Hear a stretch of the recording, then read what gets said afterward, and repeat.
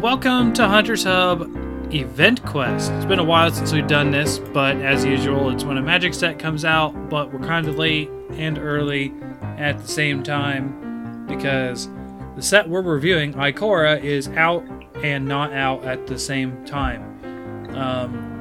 Hard to explain, but basically it's not in paper magic because coronavirus! Yay! Which we only talked about for the past 2 months on every show of this podcast. So, hi, this is Josh Fortuan, joined by co-host Leo Reiser. How you doing? I'm fantastic. And co-host Darth Tater. Super excited. Could you sound even I'm less not excited? sure whether I should believe you. I am. It's just like I've had too long to think about it, so like I know I'm excited, but I've processed it well. Yeah. I had to, because like we said, it's been out online. It was actually a little harder for me to pare down my list quickly because I've got to play with a lot of the cards, or a decent chunk of them, and that has colored some of the cards I Original opinions. It was really hard for me not to put Zenith Flare on my list, just because of how much fun I've been having drafting the cycling deck. So you have a more informed opinion than all the other times. Yes. Whereas I have just as little as an informed opinion as ever. Yeah. This is true. I literally know you picked don't. some of my cards today. Yeah. Well, because I know you don't play online. I don't know, Tater, do you play online any? A little, but I'm just too invested in. I like having the physical cards. I like physically playing. Yeah. No, I definitely get that. Don't like the split focus. That makes sense. Well, tonight we're going to be talking about Ikora, Lair of Behemoths, which coincidentally also has a Godzilla crossover where they actually replace some cards. To my knowledge, at least, being the least knowledgeable between the three of us, they've never done any promotion like this where they sort of plaster over another card. No, they have not. This is new. They have had crossover cards in promotional items before. Like they had a set of 3 My Little Pony cards and some like I do remember Transformers those. D&D cards.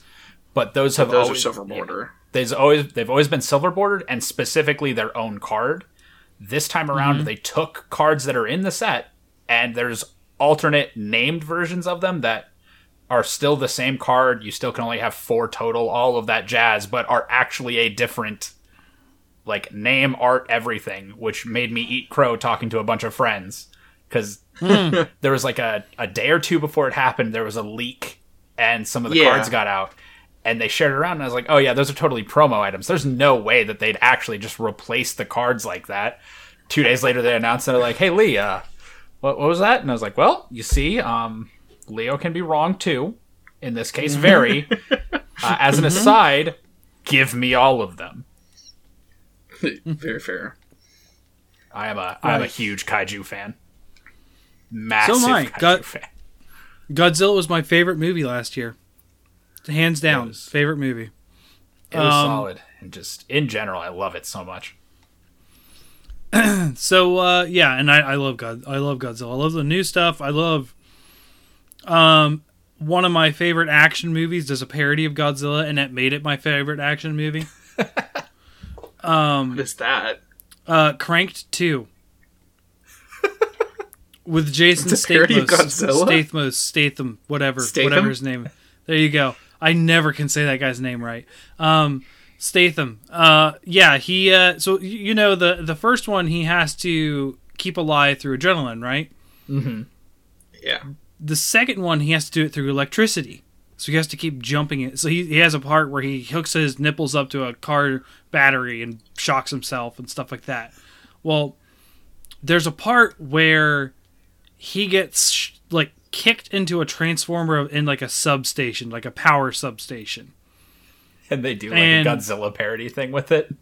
He is literally in like a rubber suit of himself fighting another rubber suit of like the bad guy in straight up like old Godzilla / Power Ranger like fight style where they're wearing a rubber suit fighting each other. It is hilarious. I just died laughing. So good. And it comes out of nowhere. It's like the Crank stuff. It is a serious, not serious, but it is an action movie, right? Yeah. They don't. It's not done for like cheap laughs and that kind of stuff. Like the laughs are coincidental, if anything. And just out of nowhere, this Godzilla parody, and I'm just what the? Oh, I love it. So hilarious.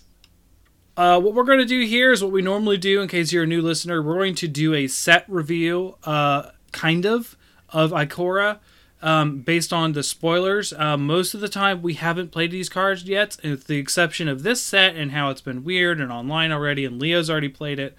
I don't play a lot of Magic anymore. I'm going to be upfront about that. My normal amount of playing Magic was Commander nights on Wednesday nights. I stopped going. The shop that we play at is horrible. I hate the people there. Not the people playing, the shop management and that kind of stuff. So I haven't actually played very regularly in probably about 6 months now, right, Tater? Yeah. So I've played here and there, but I still keep up to date because I still have a Hydra collection I keep up, and which is still missing a Steelbane. Fuck them for printing Hydras and exclusive card stuff that you can't buy normally, which also happened Commander... twice to this set. Yeah. Also, Commander 2020 comes out along with Ikoria, so yeah, you got a little bit of that thrown in, right? Well, because they mash themes, to me personally, I find that as part of the Ikora release. Yeah, but it is separate. Technically, it's separate. They intentionally are these are the air quotes Ikoria Commander decks tie-in. Right. They're all flavored to it and all that stuff. And that we are supposed to have a couple more Commander decks this year tied to, I want to say it's the Zendikar set. Yeah. Yeah, and it's only the new commanders in those decks will be new cards, which I hope means... Wait, we're going back to Zendikar again? It's a one set return. Oh, yeah. It's supposedly less Eldrazi, more back to the original adventure Zendikar world, which is what I'm really We're talking about the heavy tribes. Yeah, I'll play up allies, play up D&D tropes, that type of thing, and I'm yes, give me that in my life. But we've got core set and the weird jumpstart set before then. Yeah. So we got a lot of event quests to do this year then. Perfect. Oh yeah. You can hear me and the Commander draft set, which will be amazing. Yes. I'm hyped. Right. Also, Event Quest is typically used for Magic, but we are going to have Event Quest eventually for special one-off episodes and that kind of stuff. For instance, we are going to be doing, we as in the podcast, not Darth Tater and Leo, but me and some other friends are going to be doing a Event Quest episode that is specifically talking about Fire Emblem Three Houses, because we all played it and wanted to talk about it and that kind of stuff. So Event Quest is going to be our catch-all episodes where we talk about a specific subject. This, most of the time, you're just going to hear Magic stuff because that's more regular, if that makes sense. Good enough. So anyways, so we will just go down the line according to how we're appearing on Discord. So Tater, start us off. What is your 1 of 5 cards? So my first pick comes from the Commander decks. Going to be the marquee card on the Arcane Maelstrom, the Temur Commander deck. Mm-hmm. Calamax the Stormsire. 1, green, is this the blue, Stego? Red. Oh yeah. For a 4/4 legendary creature, Elemental Dinosaur. Whenever you cast your first instant spell each turn, if Calamax the Stormsire is tapped, copy the spell. You may choose new targets for the copy. Whenever you copy an instant spell, put a 1/1 counter on Calamax. And he's got some nice little flavor text. Its mood changes with the weather, and vice versa. So this definitely got my attention, because in the goal of 32 Commander decks, 1 for each color combination, I've always struggled with the Temur combination, and this seemed really fun. Learning the interaction also specifically with, you don't need to attack with it. If you use Court of Calling and actually tap it to convoke, it will copy the spell. Yep. It checks all of that after costs have been paid, and tapping it to pay the cost means that it's tapped when it checks. It's great. So it's just this, and I've loved the idea of making Spellslinger like Riku the Two Reflections, where I was really like kind of stuck and wasn't really happy with my ideas with it. But seeing this card, understanding that I'm just going to do probably something in the realm of terrible as in not powerful things, because I can just keep copying them.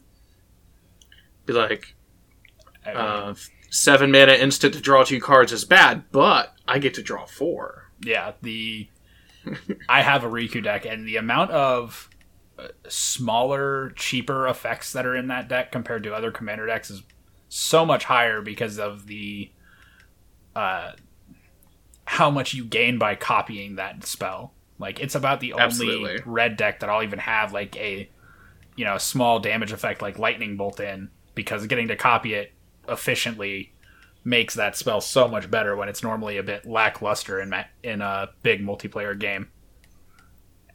Yeah, I don't know. I'm a big fan of just like spite bolting somebody's commander. That's also great. Pretty dope. I'm gonna tap out and play Omnath. I'm gonna play this mountain and zap your commander. I don't know how you're ever gonna get to 5 mana. Good luck. Well, time to try again. Let's be honest here. That's because of a certain person that you don't like who plays Omnath. Don't lie. It was a specific example of something relevant to my life. Yeah. And I don't like their attitude while they play. That is very different than not liking the person. God, I'm going to say, you're going to probably hear a lot more clicks and scrolling in this, because finding these cards on Mythic Spoiler is just a fucking headache because of the way they're split up this time. Yeah. I mean, I have 2 tabs open. One for the commander, one for... Oh, I have a tab open per card that I'm talking about at this point. But yeah, I like it. I like the and that's something we'll probably touch on several times.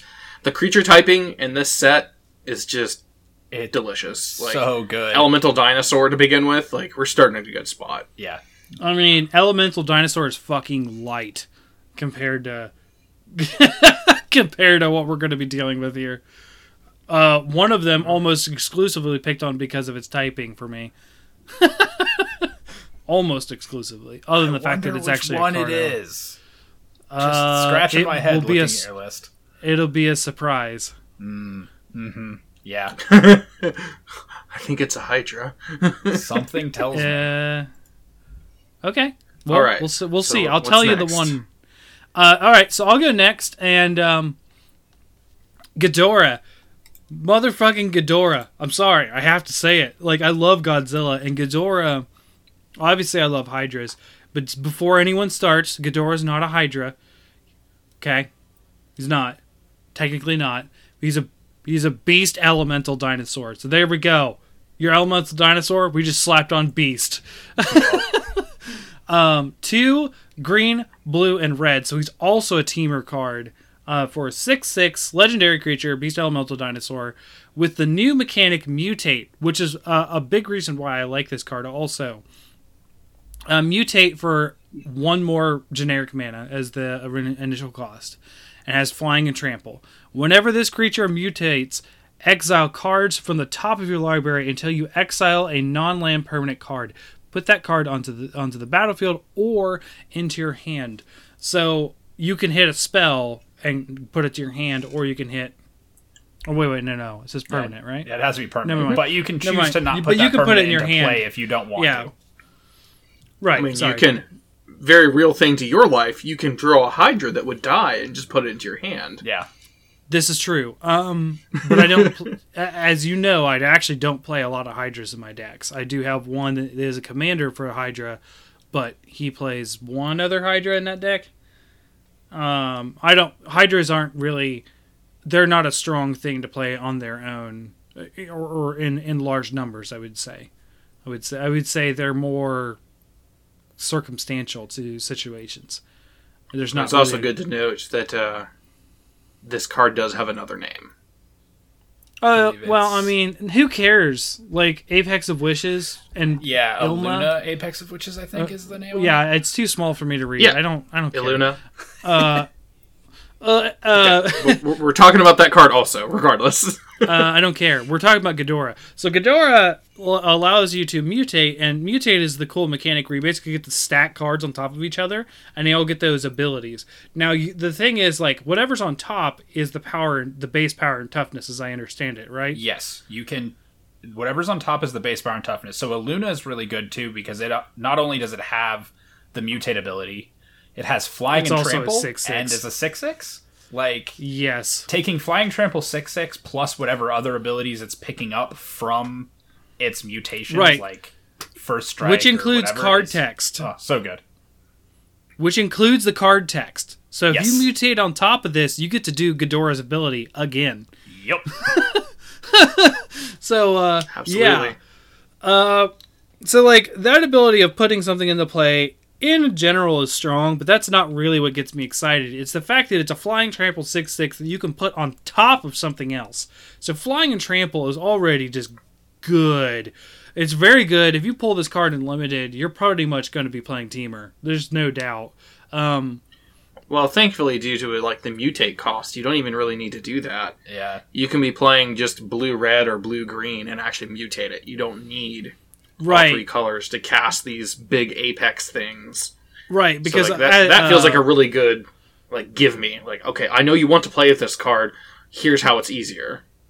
yeah, so instead of that is a little bit of a correction there because I did miss that. So you can play the card normally for 2 generic and then Teamer colors, but in order to mutate, it's 3 generic and a red or green and 2 blues. So it's a Yeah. very different actual cost for the mutate, which puts me a little bit more in blue than I would ever want to be because I don't like blue that much. But you know, whatever. You'll need at It's- least 2 You still get items. to be. Play Command Tower. It'll be fine. It's the price you pay to get Ghidorah. Yes. Well, so if I were to make another deck, it would be a mutate Teamer deck because of this card and another card that I'm going to talk about tonight. Yeah. Because I actually love the idea, and I actually like Teamer as a color combination. I shit on blue all the time because I don't like control, and I don't really like a lot of people who just continuously play blue and control. So that annoys me. But then again, Teamer colors don't really play a lot of control. Sure, it's there, like a counterspell here or there for backup, but whatever. You know what I mean? I'm excited about Ghidorah. I love Godzilla. I love the fact that Ghidorah is a card. Like, I find it... go ahead. I find it weird that it's Ghidorah, comma, King of the Cosmos. Because I remember seeing like some of the older movies and stuff where it's like there's a version of him with one head that's Ghidorah, and when he has all 3 heads, he's King Ghidorah. So it's kind of funny Yes. that Well, that naming is not clear. This is more in line with the King of Monsters, the new Legendary Pictures stuff, Yeah. because they didn't just have Ghidorah in the Legendary Pictures movies, right? So we're talking about Godzilla 2016 and King of Monsters. There wasn't just a Ghidorah; he just showed up as King Ghidorah from space. There we go. Like, so that's more in line with what we have here. The art on this card is freaking amazing. Of course, we've got that awesome beam of, you know, like bright yellow lightning. Of course, the golden coloring and his armless figure, which is, I mean, he's a wings, right? So, yeah, I just like all around, I'm excited about this card. I like it a lot. If I were to get a Godzilla card specifically, it would be this one. And I might actually build a commander deck out of it. I'm heavily considering it. And that's actually news to Darth Tater here. We talk about Magic all the time. Yeah, I don't normally Not build shocking. I don't normally build a lot of decks, but this one may tip me over. May.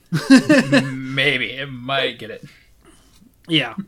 So anyways, Leo, what's your first card? All right, so my first one is actually Kogla the Titan Ape. The only card that you'd think would have one of these alternate styles that doesn't. He is... Yeah, because King Kong, Yeah, which is supposed to be in that reason for universe. this. There is a reason for that I found out, which led to some other interesting stuff. But Kogla is a... Kogla the Titan Ape is 3 green, green, green for a 7/6 legendary creature ape. When he enters the battlefield, he fights up to one target creature you don't control. Whenever Kogla attacks, Godzilla. you destroy target artifact or enchantment defending player controls. And you can Which pay is one amazing. in the green. Yeah, or you could pay 1 in a green, return target human you control to its owner's hand. Kogla gains indestructible until end of turn. Now, this is King Kong. Top down, this is King Kong. Absolutely. Oh, yeah, The for rights sure. to King Kong are not owned by the same company that owns the rights to all the rest of the Godzilla kaiju. Oh. The rights for Oh. currently the rights for like Universal and stuff. Universal thus only owns the rights for the King Kong name.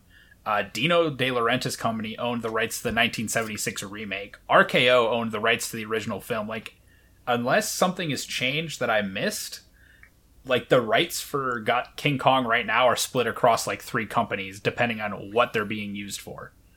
And I'm sure Which also that helped. Go Which ahead. also helped, funnily enough, with the whole Donkey Kong lawsuit. Yeah.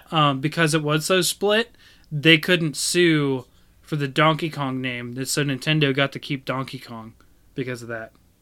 When did that happen? Like the 80s when it came out. Oh, okay. Yeah, the Universal owns the majority of the character rights, but it's a. I'm sure that Keyword is majority. Yeah, I'm sure that Not is all. why Kogla is the only one that you'd really think should have a alt style that doesn't.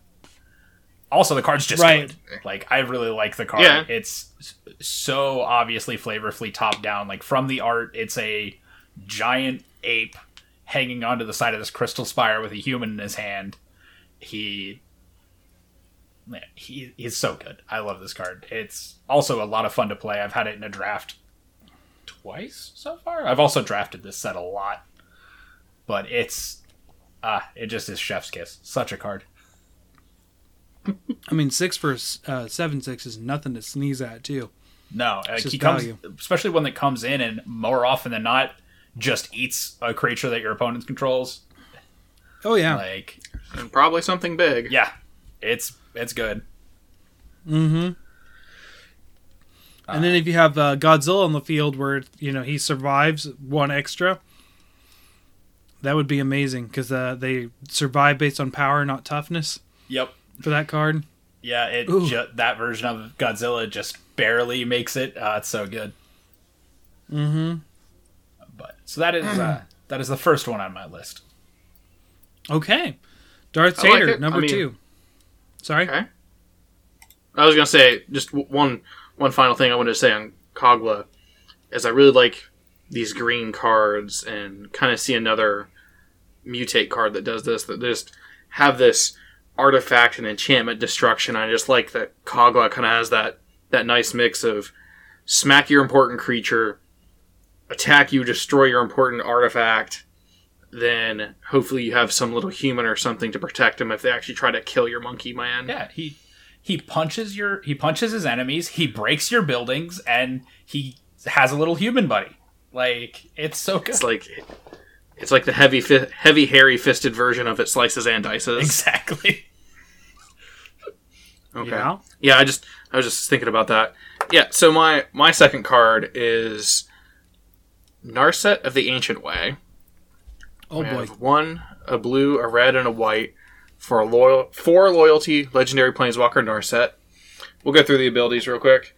You have a +1, you gain 2 life, add blue, red, or white. Spend this mana only to cast a non-creature spell. -2, draw a card, then you may discard a card. When you discard a non-land card this way, Narset of the Ancient Way deals damage equal to that card's converted mana cost to target creature or planeswalker. And -6, you get an emblem with, whenever you cast a non-creature spell, this emblem deals 2 damage to any target. The biggest reason I chose this is one of the cards I want to talk about is having Narset show up as an actual Jeskai planeswalker is something that I've wanted since she became a planeswalker. And I honestly feel like there's a little bit of me that's like, I needed her to show up as Jeskai if she ever showed up again. Yeah. After, the uncommon... Granted, her uncommon version of War of the Sparks seen a lot of important competitive play. But, just wanting a Planeswalker for each 3-color combination eventually. Not that I play a lot of Oathbreaker at this point. I just like that variety existing. And she fits the basic rules. Yeah. She gains you advantage by giving you mana if you need it. She protects herself by her discard effect, which I do really like the idea of. You know, you're not as punished for multiple copies because you can use her minus ability to toss an extra copy and deal 4 to something. So, and as far as like commander sense, her -6, I don't know if I ever would. 2 damage at a time is not a lot. Probably just keep +1/+1 -2. But it's a card I like a lot. I like the character. Jeskai has kind of always been my 3-color pair that I've tended towards the most.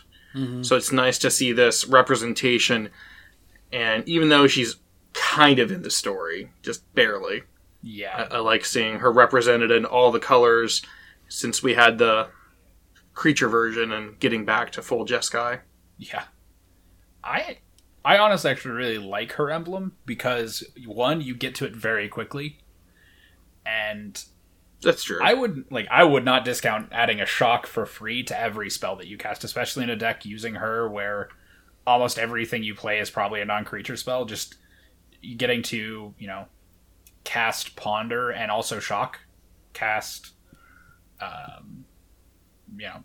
anything. Like your planeswalkers come in with a shock, your draw spells shock, your burn spells shock harder. Double shock. Yeah, exactly. It's like adding that free little bit to it, I think, is really good. And in general, I just like the fit of the card. I think how it's put together is really elegant. Like, it feels very Jeskai and feels very Narset. Yes. I've got a friend here who is going to be hoovering up every single copy that they can get their hands on.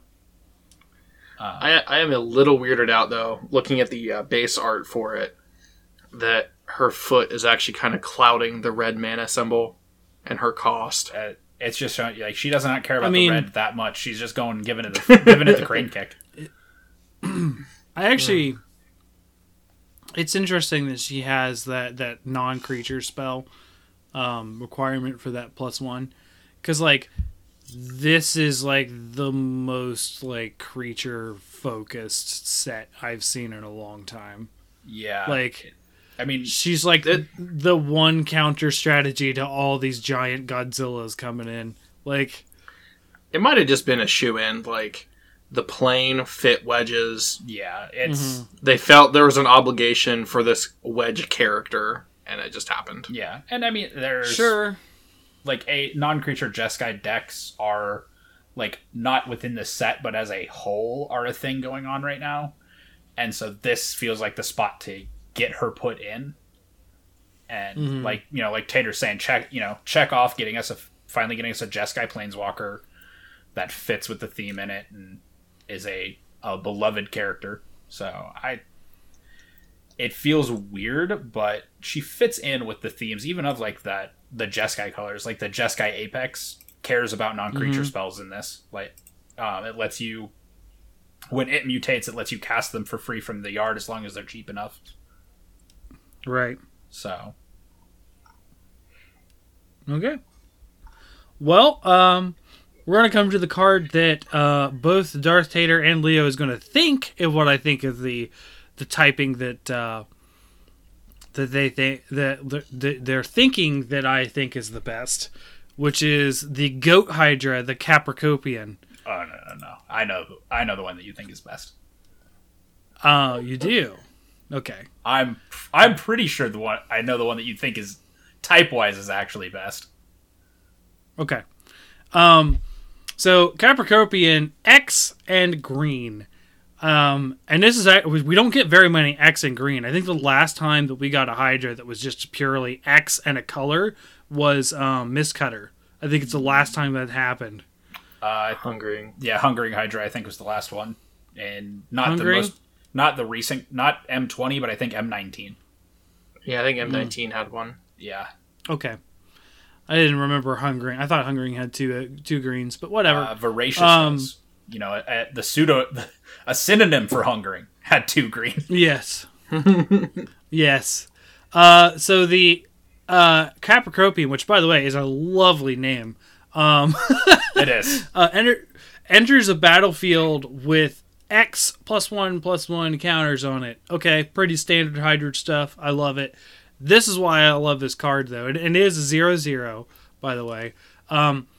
2: put a 1/1 counter on Capricorpian. Then you may reselect which player Capricornian is attacking.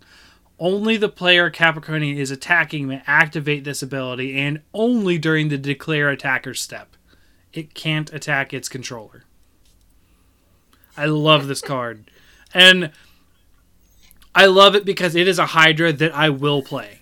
I will play this Hydra. And not, a lot of people are like, oh, you collect Hydras, you play Hydra all the time, you have Hydra decks. People kind of poke at me for that because I love Hydras.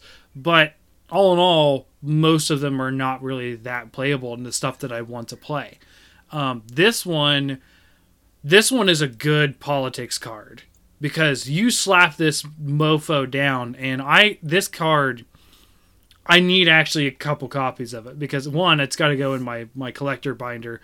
2, it's going to go in my Gyrus deck, which is the Hydra commander, but it puts some politics in Gyrus that he doesn't currently have. Because most of the time, it doesn't fit because Gyrus wants to bring things back from the grave, and this thing would just die because it would just come onto the field with no counters. But I do have ways of getting that out of the grave, or just if I draw enough just to cast it, because I do have just card draw in that deck. But this allows me to sort of swing in and say, like, okay, you're going to get hit for this much, because I have a lot of counter doubling on that deck too. So I can, like, hey, I'm just going to pay 5 mana, and this is an 8/8. You want to make it a 9/9 and make it attack this other guy? You want to do that? Oh yeah, sure. Do you want to make it a 10/10 and then redirect it back? I love the idea of it being a threat on its own, and just sort of everyone being like, nah, I'm going to point this the other direction. Of course, when you get down to 1-on-1, it doesn't really matter, but the idea of you're kind of creating an infighting situation between your opponents that may break some alliances they have, because I don't like playing with a lot of alliances. You can ask Darth Vader. When I play in Commander, I am like, no, I'm not taking alliances. I don't do it. I make deals all the time, and it's probably my favorite part of Commander, especially in like outside my routine play group and playing with new people. I adore making deals with people that don't know me, because I will never break a deal. I will always honor it 100%. It might not be in your best interest to make the deal in the first place with me, but I will make you the deal.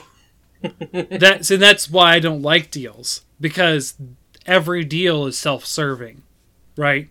It's very hard to get an actual mutual deal out of someone. Careful wording is important. All my deals are usually mutually beneficial at the moment. No, I know. And at the moment is the problem, right? But rolling back around to the card, yeah, yes, it is an awesome card. It is. It is. I like the idea that it's kind of a reverse propaganda, where you're like pointing at people and saying, you better have mana open, or you'll be the person getting attacked in the end. The only thing that I think the card really needs trample. Yes. And without that, I feel like, especially in Commander, there's going to be a lot of times you're like, well, it's got 16 power now. You can digest my Llanowar Elf at this point. Yeah, that's or fine. like I'll pay 2 and shoot it at the token player, and the token player is going to shrug and throw 1 in front of it, of their 14 or whatever. Here's a plant token. Yeah. So now, I will say, plenty of ways to give it trample, but I think it needs it. I don't want to discount the fact Goat Hydra, that is a really amazing typing. Solid typing. Between the two Hydras, that's my favorite. But the ability for it to gain trample is still there. And that's part of the politics thing I like about this card, because someone chooses a chump block and then you can sort of surprise on a trample, which does happen in my Gyrus deck quite a bit. Yeah. So I like that it actually... this is actually one of the very few times that I like that it doesn't have trample. right? Because it makes the decision process of who's going to get it a little bit harder for them. Just a little bit. Because I could surprise in that trample. And they actually know that. A lot of the people that play against that deck. So I like playing with known knowledge. It's fun. So that's it for the Capricopian. So what's next on your list, Leo? My next one is actually the Inspired Ultimatum, which they brought back the Ultimatum cycle, which is very dope. This one is blue, red, white, for target player gains 5 life, it deals 5 damage to any target, and then you draw 5 cards. The mana cost is insane. The spell is very cool to me. It's not the strongest of the ultimatums from this time around. In fact, it's probably the weakest or second weakest, but it's in Spellslinger. Like, I like the idea of Jeskai Spellslinger decks almost as much as I like Temur Spellslinger decks. This fits in with how I like to play that type of deck. And just in general, I like the cleanness of gain 5 life, deal 5 damage, draw 5 cards. It's a solid package that is not as thought-invoking as a couple of the other ones. It's not as intense as some of them, but it's just good, clean ultimatum spell. Like, it is what I think, like, the type of thing that I would think of for an ultimatum is just, here's a big set of effects that come together and do a big thing. Have fun. Yeah. Okay. Yeah, it's pretty clean. I feel like there's a little part of me like wants to dissect the card and think, okay, the blue part draws cards, the red part deals damage, and the white part gains 5 life. And there's always kind of this recurring discussion in Commander that white's kind of weak. Well, when they keep deciding the only thing a white aspect of a card can do is gain life. Yeah. 5 life, I'm sure, will matter a lot at times. But thinking, like, what else it could have been, I draw a blank? Yeah, like, I mean, destroy a random enchantment? Like, Yeah, like, I think for this one, the white of it fits most because of how it all ties together. It's supplementing the other two really well. Like, yeah. I mean, especially for a 1v1 scenario. In a multiplayer game, that 5 life is going to matter a lot less. In a 1v1... For sure. Like, I had this in a draft, and every time I resolved it, the game was done. Because I got to either, deal 5 to my opponent, or knock out one of their creatures, gain 5 life as an additional buffer for the fact I'm tapping 7 mana, and drawing 5 cards to refuel my hand. So it lets me set up for a next turn where I'm untapping so far ahead, it's not even funny. And constructed, like, 60 cards, it has that same effect, not as much, but it sets you up for a good next turn really well. And that life is part of it. Like, the damage and the life are letting you bridge to having 5 more cards than your opponent does in the next turn. And it's very reminiscent of Cruel. Yes. There's non-zero amount of how this kind of mirrors Cruel Ultimatum that really appeals to me. Okay. Yeah. It felt like a very vanilla card for you to pick, but okay. Sometimes vanilla cards just speak to that, like, designer part in the back of my head that really likes to think about how Magic cards come together and how, like, sometimes the best way to implement something is just something really clean. What I actually would have liked for a change on this card would have been if the 5 damage could have been divided. That, I think, would have really been a kick, like a little thing you could do to kick this up a notch, but that also might have been too good. Oh yeah, especially if you're fighting against a Lurrus deck that has 5 1 toughness things. Yeah, like you're just wiping a board and drawing 5 cards and gaining 5 life. That's a lot, but so I get why they didn't. But like that is the one change almost that I'd make rather than having white do something else. I'd be like, how about you let it split that 5 somewhere. But it's clean, it's simple. I like it. Okay. All right, back up to you, Darth Tater, number 3. Okay, the unofficial name is better, so we're going to call it Sharknado. But the actual card is named Shark Typhoon. It's 5 and a blue for an enchantment. While it's in play, whenever you cast a non-creature spell, create an XX blue shark creature token with flying, where X is the spell's converted mana cost. It also has cycling for X1 and a blue. Discard this card, draw a card. When you cycle Shark Typhoon, create an XX blue shark creature token with flying. It is the combination of, in my mind, a little more aggressive enchantment. I don't remember the name of it. Are you thinking of metallurgical summonings? Metallurgic? Yeah, metallurgic summonings. Yeah, so you have kind of that aspect of it where you're going to cast a thing and get a token. Granted, you're not going to have that get your spells back that summonings does, but this is giving you flyers. Yeah. You're getting to slam down an actual Sharknado and potentially have someone who might take themselves very seriously die to Sharknado in a Magic game. And that, for me, is all I need out of my overcosted blue enchantment that I'm going to play in Commander in several decks. You lose out on that that spell rebuy, but you also gain the cycling aspect, what it cycles into, which is and also in this form also is more widespread, whereas I think Metallurgic is just instant or sorcery. This is all non-creature. Oh yeah, that is true. I didn't even think of that. So you're after this, you're going to play your 7 mana Ultimatum, get your 7/7, then curve into casting an 8-drop Planeswalker, because these are the things that happen in Commander. Yeah.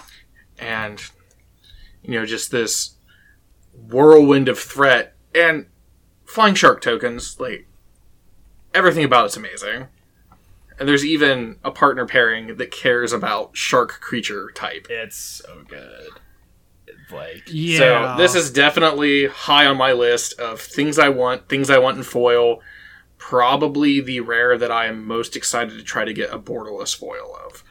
Because it's funny, it is very open about being Sharknado. Yeah, it's great because it plays into the fact that this is the meme. You look at the card and you're like, this is Sharknado, this is the Sharknado meme. But it doesn't feel wrong for this set. It's not like you're sitting there looking at all these other things for a set, and then you're like, oh, and then there's Sharknado, which feels weird. It's it's not like this is an Ravnica, and you're really questioning what's going on, except for a weird movie deal. Yeah,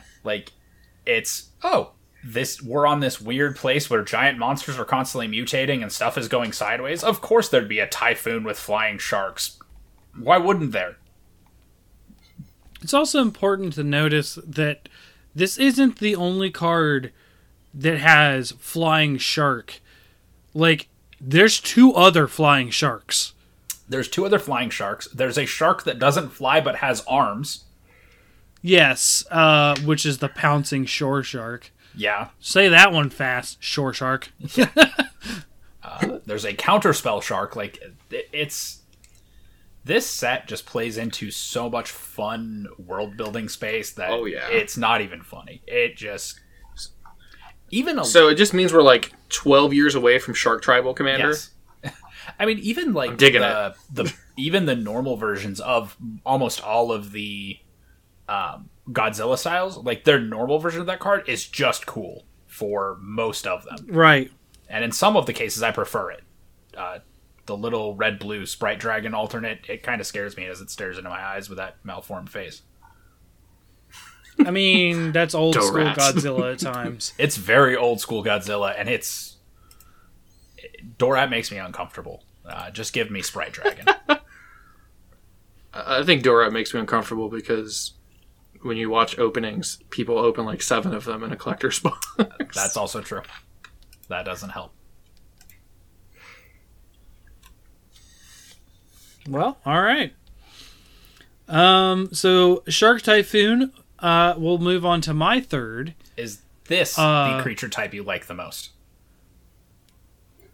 It is. Yeah. Yes, called it. Ukima Stalking Shadow, generic one generic, blue and a black for a legendary creature, Whale Wolf. Holy cow, a Whale Wolf. It also just looks Now really cool. It has partner with some dude I really don't give a shit about. I'm serious. Like, it's not bad, right? Like, they actually work together very well. But partner with Kazur, Ruthless Stalker. But this is a 2/2, and it says he can't be blocked. But whenever Ukima leaves the battlefield, it deals X damage to target player, and you gain X life, where X is its power. Now, here's what excites me about this, right? Now, this isn't inherently good with mutate, but you can mutate on top of it. What if you just mutate a bunch of shit? Yeah, like, and they have to go through those layers. And then every time, like, they have to take that damage. That's It's like, you want to get rid of this. That's that's not. If you mutate onto a creature and you, whether it's on top or bottom, it's treated as one creature. So if they bounce it, they bounce all of them to the hand. So whatever the toughness is on the time that you bounce it is what you'd take. But if you had, 2 mutations on it and they unsummoned it, you'd put all 3 cards back in your hand. You wouldn't be peeling off layers. They still take that damage. They still do take the damage. It just wouldn't be multiple instances. If you slap Ghidorah there, you're probably making them take 6. Yeah. No, and I wasn't talking about multiple instances. Oh, okay. I was talking about any time that you do that. Yeah. They have to take damage. So this is like, okay, I'm unblockable, right? Now I'm going to mutate Ghidorah, which, I mean, it's not in the colors. You don't want black in the Ghidorah deck. But let's just, per se. So here's my 6/6 flying trample that already can't be blocked. It already had enough evasion with flying and trample. But, like, now if you want to get rid of it, take 6 damage. Like, holy cow.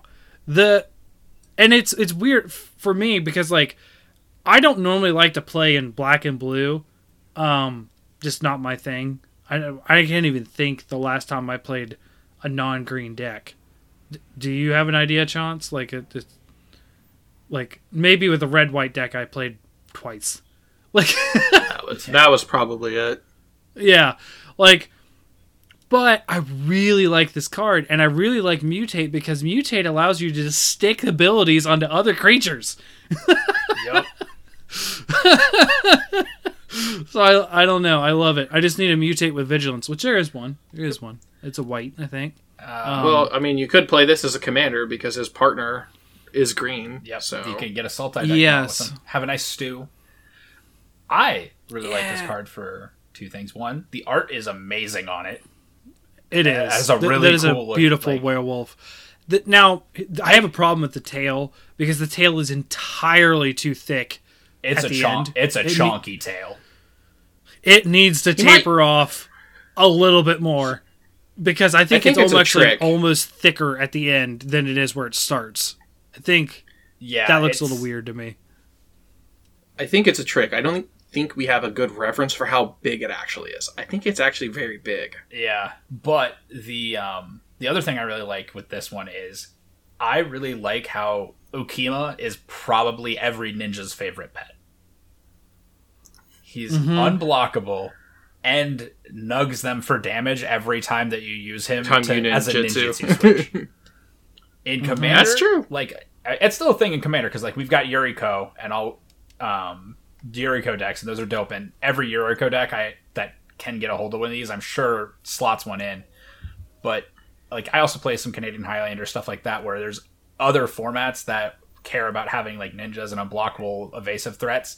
And this card is just, it's nice. I really like how that all comes together with or without the partner. Yeah, I don't really care about the partner. Scary thing the partner does is you have another My Win Conditions in the Command Zone food chain deck. That too. It's true. Yeah. Which I don't to me like. is not terribly interesting, but like as a partner pairing, playing it just to get smacking, like it's nice that the unblockable creature's partner pumps it up whenever it hits a player. But Werewolf, I mean, come on. It's a werewolf. Yes, he does not need no man. He stands on his own as an amazing card. But it's nice to see the partner does actually feel like it adds to it well. Yeah. I feel it's odd that a lot of the partners are some crazy, like just intensely awesome beast, and then a dude. Well, that is a point of the set. I know, but it's so weird. Like, they are a big part of the story is these people that have left civilization to have a like intense mental bond with a monster. And I'm just like, The only one that concerns me is the Mardu pairing of the I'm freeing people and saving them and feeding them to my awful demon kitty. demon cat. Well, cat nightmare technically, but yeah. Yeah. Okay. Well, on to you, Leo. All right. Number 3. My next one is also from the Commander sets. It's Aeon Frolicker. It's 2 blue for a 5/5 flyer that when it enters the battlefield, if you cast it, target opponent takes an extra turn after this one. Until your next turn, you and planeswalkers you control gain protection from that player. And, probably most importantly, it's an elemental otter. He's just chilling. He's made out of a typhoon. He's got his favorite rock. His favorite rock on his chest happens to be a big glowing yellow gem. Doesn't matter. Elemental Otter. The card is also very cool. I think it's really neat that you have a time walk on a creature for someone else. And that person can't hurt you. You get to say, I have an undercosted flyer. In exchange, hey, you get an extra turn. Until my next turn, you can't do anything to me. So beat up the other players for a while. I'm going to sit over here and just defend myself from them. But you get an extra turn, and that's big. Yeah. Like, it's... I really, really like it for you're sitting at a commander game, the person who goes next, it's your turn, the next turn, like, you can see the look in their eye. They've got the combo, or they have enough board presence to win, and you just play the otter, choose one of the other 2 people. Like, I hope you can do something about it. Yeah. Or even if it's all right, next turn, this person is going to go off and kill us, but you know that they're like a green deck that uses Craterhoof. Like, they go off and they kill everyone in one turn, and then they might be spent. And if you go, you get an extra turn after this one. Either you can, you just bought yourself some time because now they're not going to want to go off, kill the other 2, and then leave you to do it. Or they do, and you say, all right, cool, now it's just you and me. Surprise, I had the way to deal with you. It's also a 5/5 flyer. Yeah, and part of that was I just played a 4-mana 5/5. That flies. In my defense, because I am a person that does play Craterhoof in my Gyros deck that I've been talking about tonight, it is the most underwhelming Craterhoof you will ever see. Ever. And even because I don't... Go ahead. Even like a big Craterhoof. Like, a big Craterhoof happens the turn that it comes in, and then the next turn, they still have the board presence. It's a 5/5. That's true. If they can't take everyone out with it, they have to have some kind of follow-up. Or they don't pull the trigger. And I'm just like, that's great. I normally do. More draw steps are always good. I normally end up taking out most people with a Craterhoof, not everybody. Yeah. And the reason for that being is I am a very cautious player at the same time. As much as I do play Craterhoof, but like you can ask Tater here. Like, I don't go for a lot of those quick combos in my deck. It's there, but it's there when I really need to get someone out of the way, not really blow everything up. Although I do have cards that blow everything up, and I love it. These are the words he's saying, but I do remember playing multiple games that multiple token doublers and Gyros revives Craterhoof. He makes 6 or 8 copies of Craterhoof. All the tokens trigger at once. Is a thing too. Up to 7 players would have died. So I don't know how much I'm buying what you're selling right now. That's not normal. That's like perfect storm for that deck too. That is not normal play. I can't reliably do that. Yeah, but it does really touch on a really wonderful thing on this card, that you gain that protection till your next turn. Yeah, it's not for the turn that you gave them. Yeah. And like I said, it's an otter.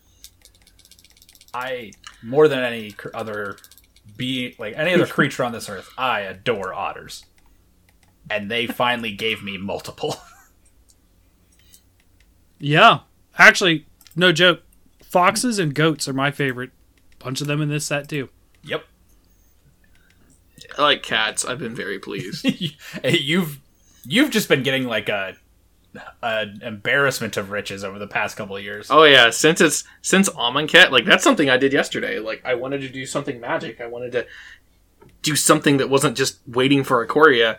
So I finally got Erebor Roar of the Wild, that deck out, and put some upgrades in. Was thinking of the cards that I'm going to add in, and kicking myself for not keeping a Lord from Modern Horizons. Yeah.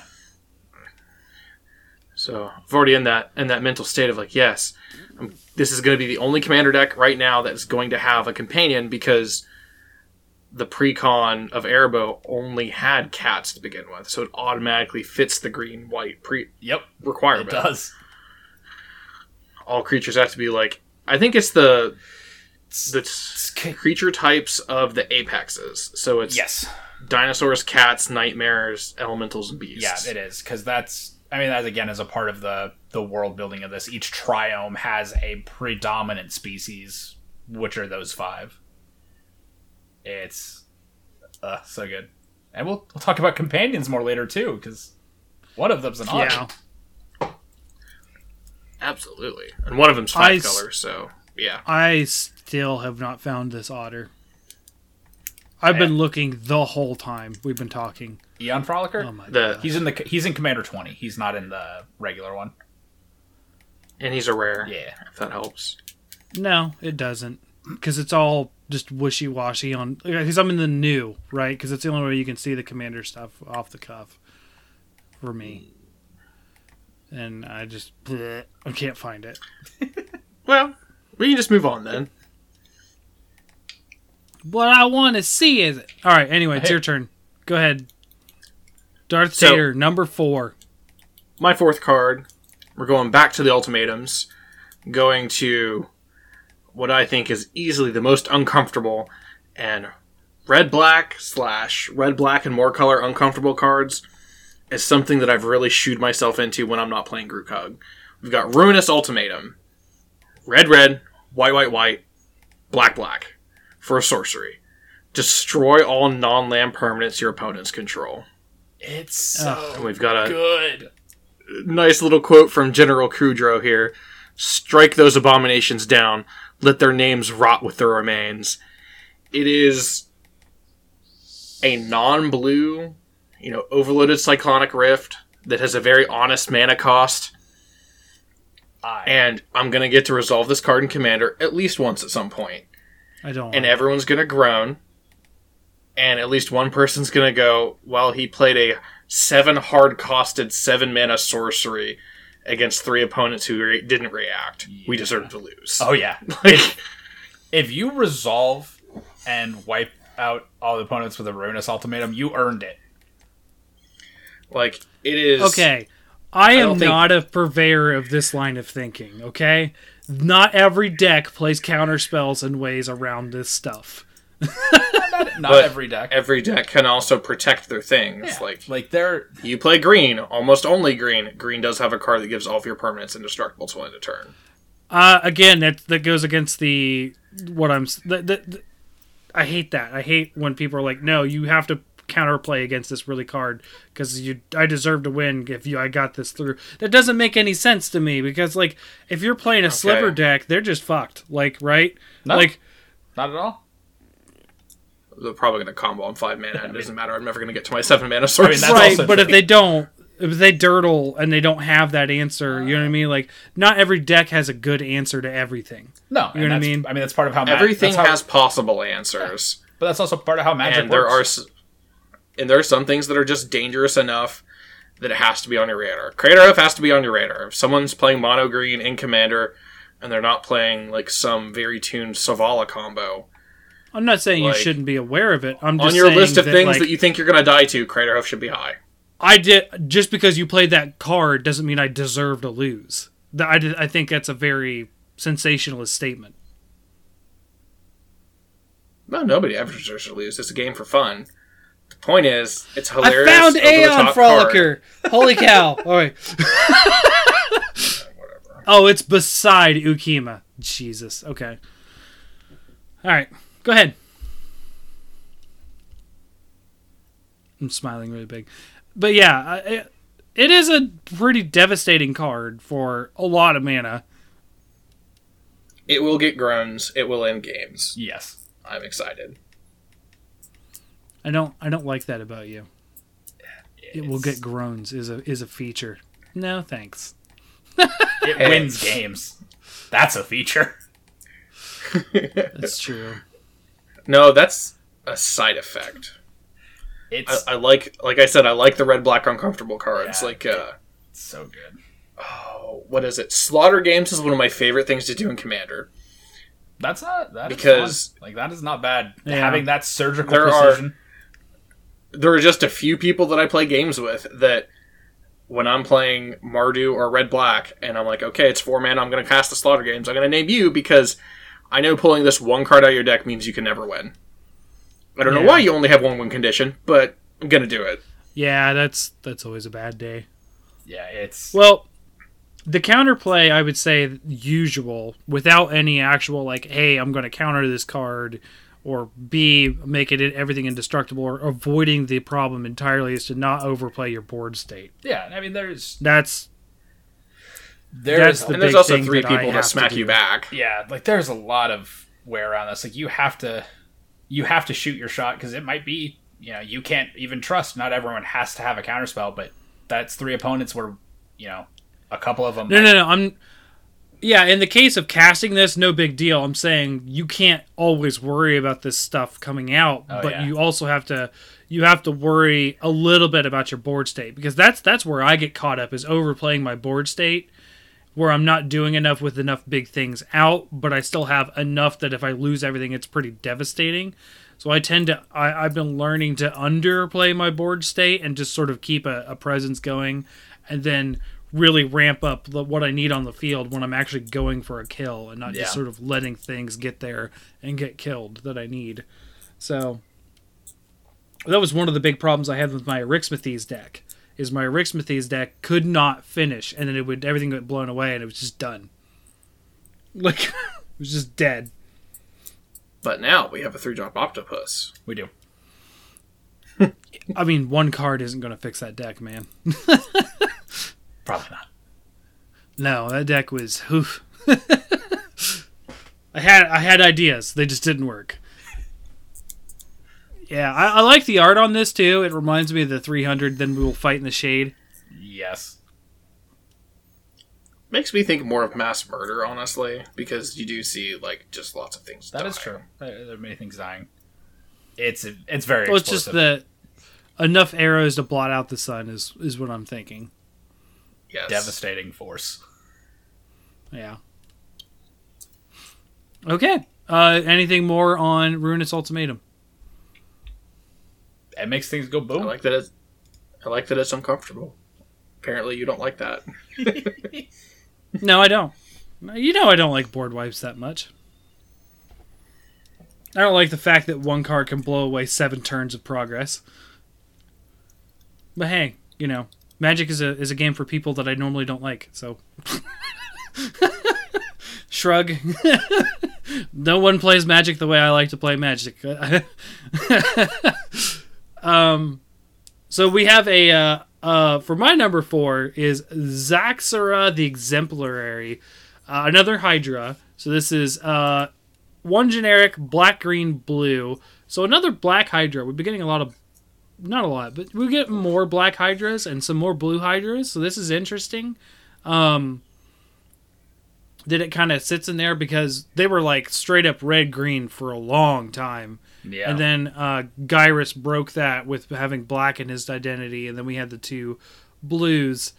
So now we have, of course, you can count. What's his name? The one I don't like.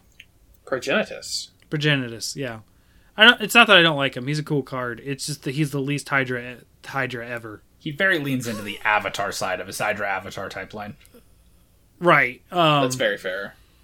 So this legendary creature, which is a Nightmare Hydra, which is super colorful for a Nightmare Hydra. A lot of reds and yellows and stuff. But anyways, has Death Touch for a 2/3. Tap, add 2 mana of any one color. Whenever you cast a spell with X in its mana cost, create a 0/0 green Hydra creature token, then put X +1/+1 counters on it. So this guy is really just meant to sit there and create more Hydras. Yeah. He is like the plague of Hydra. It's so good. And like, you could swing in with him, but I feel that's a waste. He's more there to be a Hydra that is almost a mana dork. That will just, kill anything that it blocks if you need to. And then on top of that, you create more Hydras. And if you cast a Hydra with an X, you create another Hydra on top of that. Like, you get a backup Hydra for the Hydra. All of your other like X spells give you a Hydra to go along with them. It's right for free. It's really good, and it makes it feeds mana into those X spells. It's very good. It makes me very excited. It is a good card that makes Villainous Wealth better is amazing, and this does exactly that. That's true too. Villainous Wealth, Torment of Hailfire. I mean, sure, Torment of Hailfire usually is just winning you the game, but like a lot of the blue X draw cards. I feel like this is the best Hydra that I will never play. That's the problem. I don't like playing Sultai because I don't like a lot of the cards that lean into Sultai for like their strategies. I just don't. So I love the card. I don't see me playing it. Then again, I didn't see myself thinking about building another deck too. So who knows? Especially a teamer deck, because blue. But yeah, I don't really have a lot to say on this card. It pretty much explains itself with the creating X Hydras. I like the nice little touch of Death Touch because that is a good backup plan if you absolutely need a block with this thing. But it's having Death Touch on an attacker isn't really going to help you as much with this card in particular, with a lower power than a toughness. So it's good. It's solid. I love it. It's a Hydra. Probably going to get stuff for the collector's thing and probably never play it, unfortunately. That's it for me. Number 4, Leo. My number 4 is Lutri the Spellchaser. Lutri the Spellchaser is 1 and 2 Izzet hybrid for a 3/2 with Flash. When it enters the battlefield, if you cast it, copy target instant or sorcery spell you control. You may choose new targets for the copy. Lutri is a companion. This particular companion is actually banned in Commander, but yes, because its companion trigger or like companion requirement is each non-land card in your starting deck has a different name. Turns out in a 100-card singleton format, that's not actually a restriction. Hey, it just tells you can't play 7 dwarves. True. This is correct. You can't play 7 dwarves or persistent petitioners with your Lutri deck. Now you can't play Lutri with that deck because it's banned. Well, Ravenous Rats, right? Is that the other one? Ravenous Rats, Rat Colony, both are that. There's a couple. Yeah. Shadowborn Apostle. Those are the the ones in black. So your Grixis deck can't have Lutri with those. Again, what really matters about Lutri is that Lutri is a legendary creature. That legendary creature is an elemental otter. He is so happy with his lightning ball. Just look at him. He is so happy. He's like, I like that he does have like that happy face, but the thing is, like, for me, like, he also looks like he is happy yet mad. He's like, I am Kamehamehaing the fuck out of you right now. Every otter every otter has their favorite rock. His rock happens to be a ball of lightning. Perfect. Yep. I will kill you all. And enjoy. I'm going to kill you all, and I'm going to enjoy it. And I'm going to look really cute while I enjoy it. Right. it's sad that we had to ban him, but having discussions with other people and pretty intensely, it was all about it didn't matter how powerful he was. It only mattered that if you played a deck with blue and red, you got 101st card for no downside, you just had to have one, and then all of a sudden, regardless of how good the card is, he's a $10, $15 card. Yeah. Which, I mean, I guess we should say what Companion is as far as like Commander and in general. Companion lets it is a way for you to have this card start outside of the game, and then you can cast it and bring it into the game. In 60 card normal formats, it's a card in your sideboard that you choose one of them to reveal at the start of the game. You can only do so if you meet the Companion cost, which again in this one, his requirement is that all non-land cards in your starting deck have a different name. There's one for every 2-color pair. They all have a different requirement. All 9 others are legal in Commander. They're 101st card.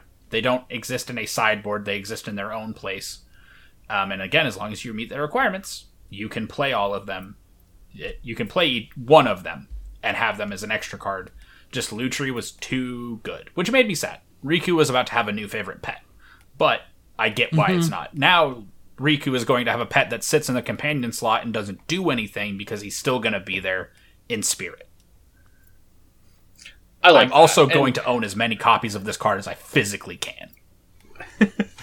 That was another fun discussion point I had.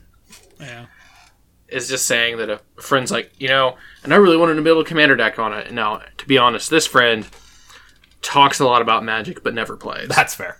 So it was a free roll, technically, for me to say, go ahead and build the deck. I'm not going to be offended if you sit down and play Lutri as a commander. And the deck will never be built, but that is actually my opinion. Yeah, I can see a lot of people... Because of the Companion wording, that's why it's banned, and we don't want to go back to, banned as Companion or any, crazy things like that. Yeah, same. Banned as Commander was a bad time. Yeah. I do like, as a small tweak, I like on top of everything else, there's a good few cards in this that say when you cast, do a thing, do its ETB, which is really good, because this otherwise would sit in that same spot that Dual Caster Mage does, where with Heat Shimmer effects, you suddenly get an infinite combo. They're like, no, we're going to make sure that with this one, you can only get that copy if you cast it, not if you made a token copy of it or something. Which I guess Heat Shimmer wouldn't matter with this one because it's legendary, but still, it's that nice little twist in verbiage of, they're tightening down on templating to make some things a little cleaner and not as nonsensical. Yeah. Precisely. Plus, hybrid mana is fun. Yes. I do really like that they chose for all of the companions to make them a hybrid mana instead of a one of each for the combos. It really made them more versatile, which I like a lot. Well, speaking about hybrid mana, let's move on to Darth Tater's final one. Well, knowing who I am, I'm getting to the 5-color commander card. We have the green-red companion, Gigantha, the Wellspring. He is 4 and a hybrid green-red, the only companion that is 2 of his, guild colors. Only 1 of his guild. Everything else has 2 of those dual symbols. Yep. He's a legendary creature, Elemental Elk. He's a 5/5. His companion requirement is no card in your starting deck has more than 1 of the same mana symbol in its cost, which is hilarious because it means he meets his own requirement, but no other companion meets his requirement. Yep. And he taps for Wooburg. Tap, add Wooburg. 1 mana of each color. But it says this mana can't be spent to pay generic mana costs. Which I did not realize until the 4th time that I cast the card that it did that. I was wondering why on Arena I couldn't use the colors that I wasn't needing to cast the card to help cast a spell with him. And I was like, why is it still tapping my lands? And then I finally read the card and I was like, oh, my free 5/5 in my starting hand actually does have some tiny drawback. Oops. That does make me like it more because I love cards that people don't read well enough. I mean, you read through But- all of this text and you just see tap Wooburg, and I'm like, done. I know what this Yes, does. you're sold. Like I love this. I was definitely like completely on this card for. I have a commander deck that has a generic name of Lucky Charms. The idea is you play all these All of the all of modal the charms. spells, and a lot of them have the name Charm. Like there's, the Khans block, their Jeskai Charm and stuff like that, and there's some of the older dragons have charms, and playing some stuff like commands because they have modes. So I was like, he's absolutely a companion for that deck. Let's get into this deck, swap out the few cards I think I need to. When it got over 17 cards had to come out, I had to give up on the idea. And it just came down to all of the board wipes, like, want double white or double black. And Okay. Oh, we just lost. beyond that, I love the card. I just lost I would Darth. Did you lose Darth? even definitely consider it as a okay. commander. I'm The still hearing only you, so thing it's not that on really mine. feels like Yeah, he has bad. I don't internet know. up there. Yep. Go ahead. a shortened punch, or maybe a misstep, I guess, because of this card, is we have this cycle of cards called Mythos, where it cares if you spent, for the 2 generic cost of them, the other 2 colors that kind of fit that wedge. So, like, the Mythos of Aluna is the blue one, but it cares if the 2 generic mana was red-green. So you have these great cycle of powerful cards that really want you to be on the plane of being able to make all 3 colors of your mana consistently, and you're not allowed to do it with him. Yeah, it's there are some obvious things that you'd think would work really well with Gigantha that don't, and that's a downside. But at the same time, that's actually kind of good. It would be very powerful to Balances him out. to just start every game with a 5 mana 5/5 that tapped for 5 mana. But it's Yeah.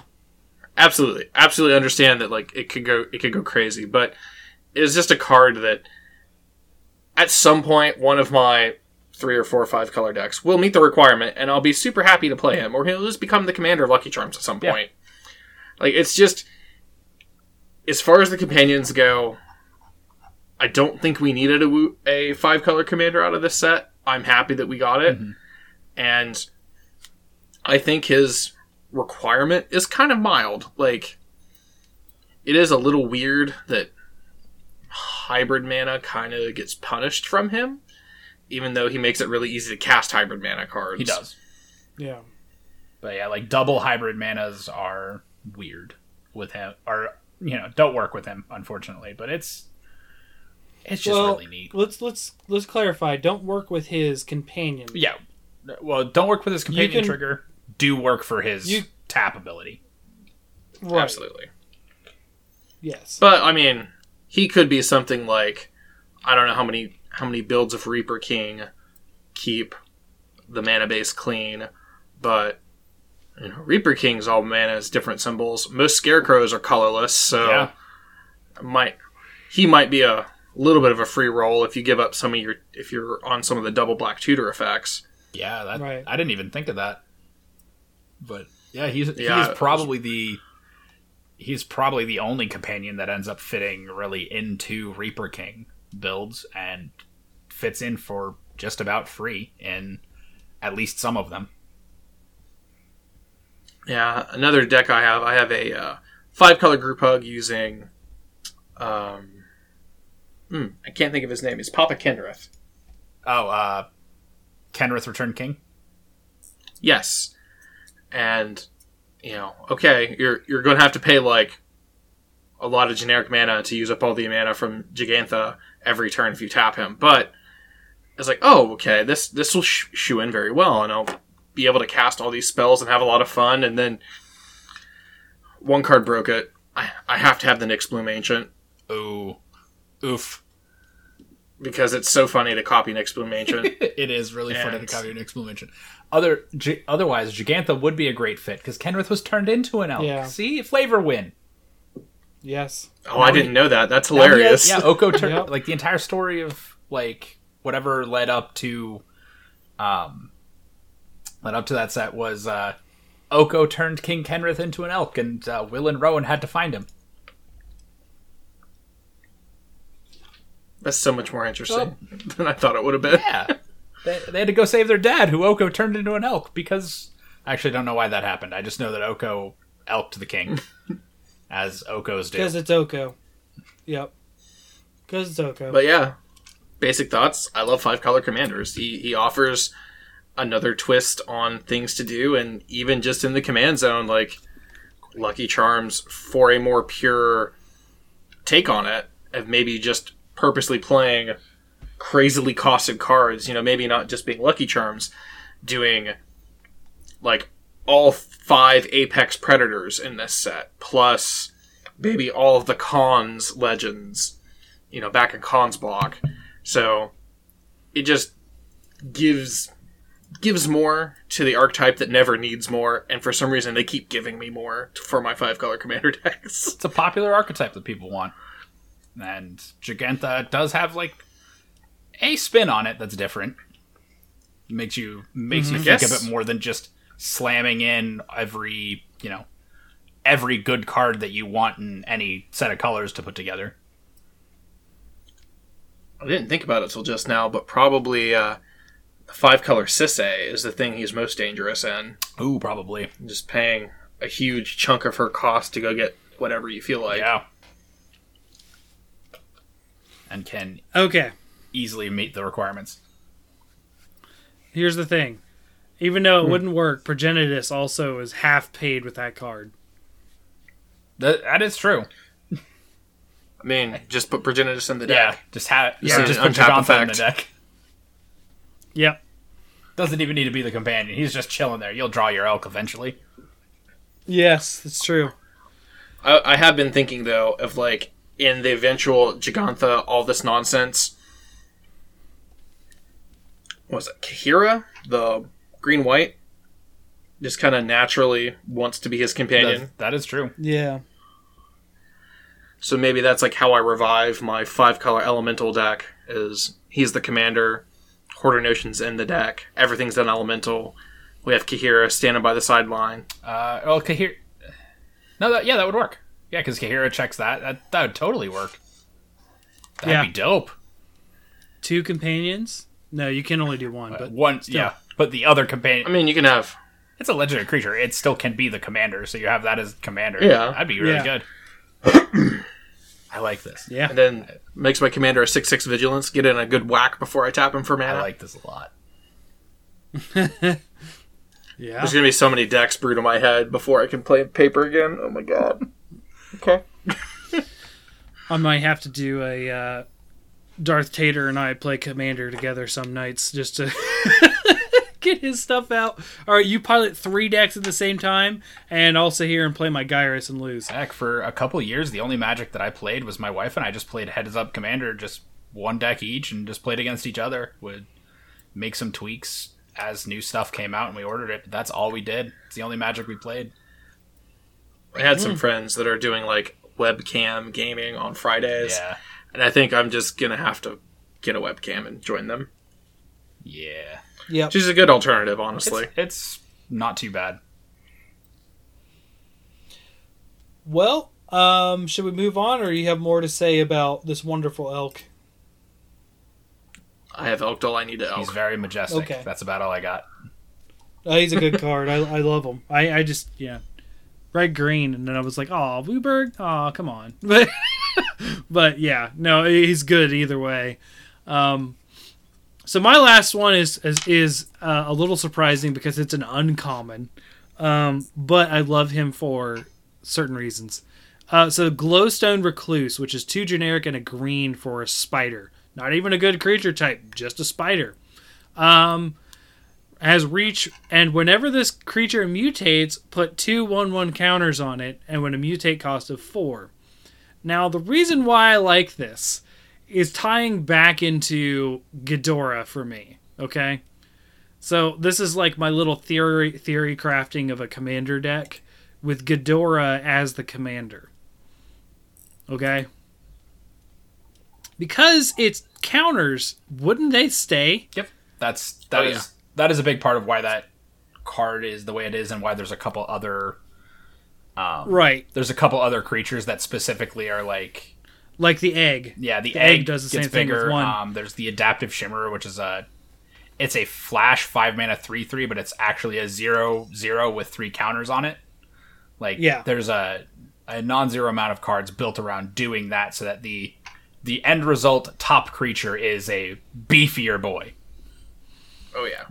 Right. So this card is what inspired me to put the mutate idea together in my brain. Because of the counter staying on, you can now make a decently weird and although very inefficient Voltron deck. Yes, you sure can. And this and the subset of other cards that grow when mutated, like there's a couple others that are based on it, have been my flavorfully my favorites to play with in like draft, especially because there's a couple times where like you'll want to mutate just to get like the mutate triggers on something. And when you do that, like you mutate and you're like, okay, sweet, I'm going to slap this on and it's going to make the creature even bit weight. And no, never mind. The creature that's already out size-wise is the biggest. I'm just adding this ability. That's all I'm doing. And you're like, I feel like this, I should make it bigger. It doesn't. And then you have, you have like Glowstone Recluse or the Bird Fox that all have like, no, when this mutates, the whole thing gets bigger. Doesn't matter which one's on top. It's going to get huge. Vulpikeet's so good. Yes. Just love the name. It's so I'm excited because like this deck was the one that I've been thinking of lately. Like I said, it's the first one I've thought of in a long time, and it is a Temur mutate deck, and I love when I see pieces coming together. It's like, you know, you're seeing the pieces sort of fall into place of certain things. Of course, then there's, you know, staple cards you got to have in Commander like Sol Ring and blah blah blah blah.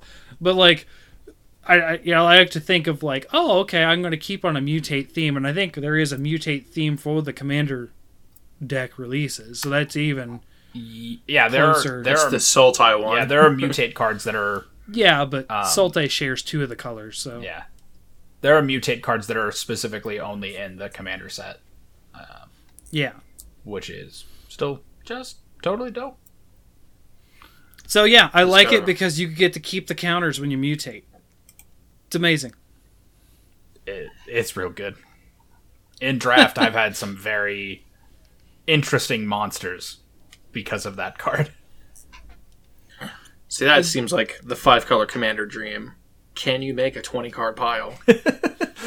Just like you just have them stacked up and are like turning chunks of your deck. And then, you know, you get stuff like, I don't know, Doubling Season in there, and, you know, it'll be good. You got yourself a stew. So, if you clone a mutated card, is it everything? Yes. That I am not going... There is a non-zero amount of the fact that as a judge mascot, as my official level, that I am very sorry for my judge friends that have to deal with this in paper when it releases, because when you make a copy of a mutated monster, that copy is all of it top to bottom at the time that it came into play. Then you have 2 versions of that suddenly diverge on this weird parallel timeline evolutionary path where one of them can keep mutating in one way and the other can mutate in different ways, but you have to figure out some way to track what the starting point was. If it's a sticky note, that's your best option. I think Mutate is going to play cleaner than people expected. Now that I've gotten to play with it on Arena, I can see where most of the issues are fine once you put it into play in paper. You're like, here's the stack of 3 creatures. I Doomblade it. Okay, that stack goes all away. That's fine. I bounce it. Okay, that stack goes all to my hand. That's fine. I copy it, and that's the point where in paper you're like, I'm upset. Well, copies have always kind of been that way too. Yeah. Like when you're like, Clone Legion's been my favorite card I don't play because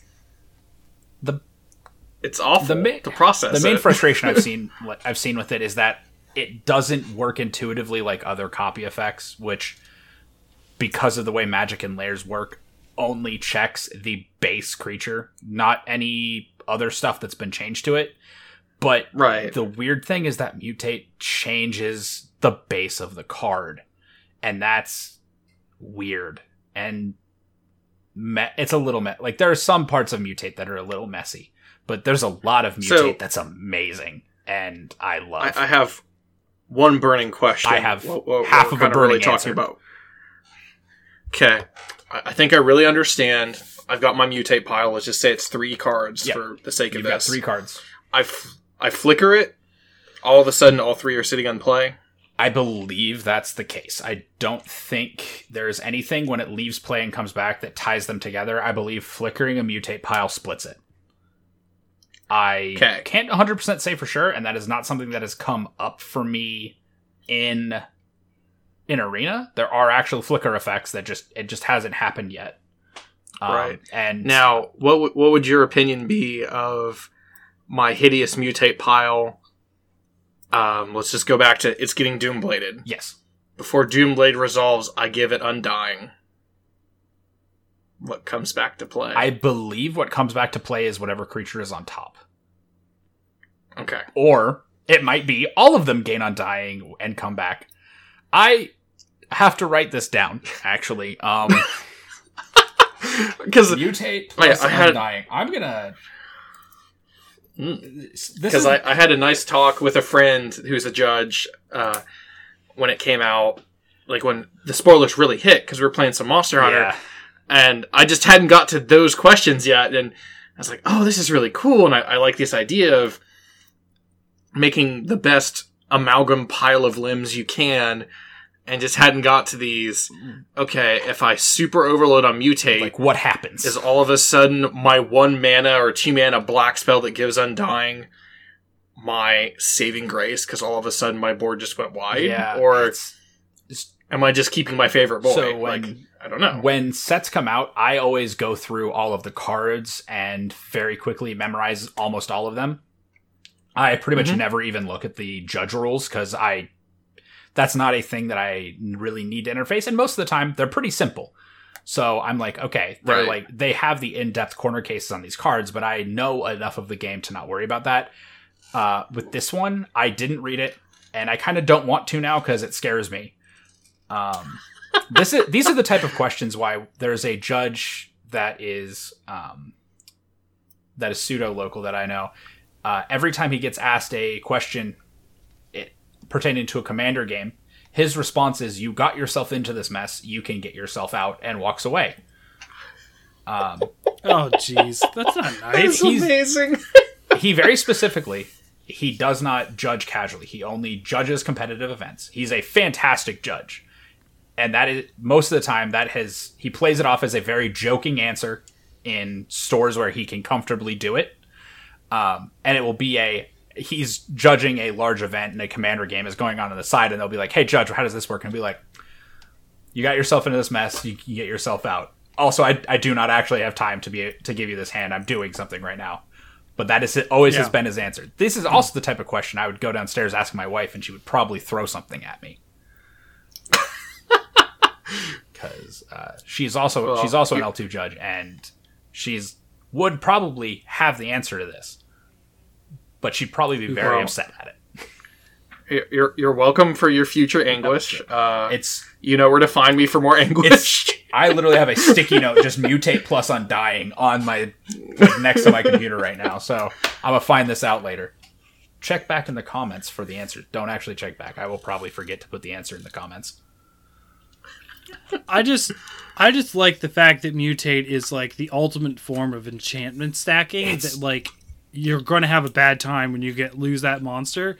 I don't care. Yeah. I'm so much a casual player, it hurts. It's so like they did use some of the bestow technology of if you remove what's being mutated onto when the mutate is on the stack, it just comes in as a creature. It doesn't trigger. It's when this mutate stuff happens. But they removed it's there. They removed that part of the 2-for-1, which is nice. That is a little bit of balancing, but like they did aside with Mutate, they did a really good job balancing this draft format with a lot of good removal at at all rarities, not just uncommon. And that really balances the fact that you can go all in and have a scary mutate monster, but you are risking getting blown out by your opponent if you do. And most opponents in most colors have a way to do it. Maybe not as efficiently, but it's there. And it is delightful. That's why if I do this deck, it's going to be running a lot of green protection. Oh, yeah.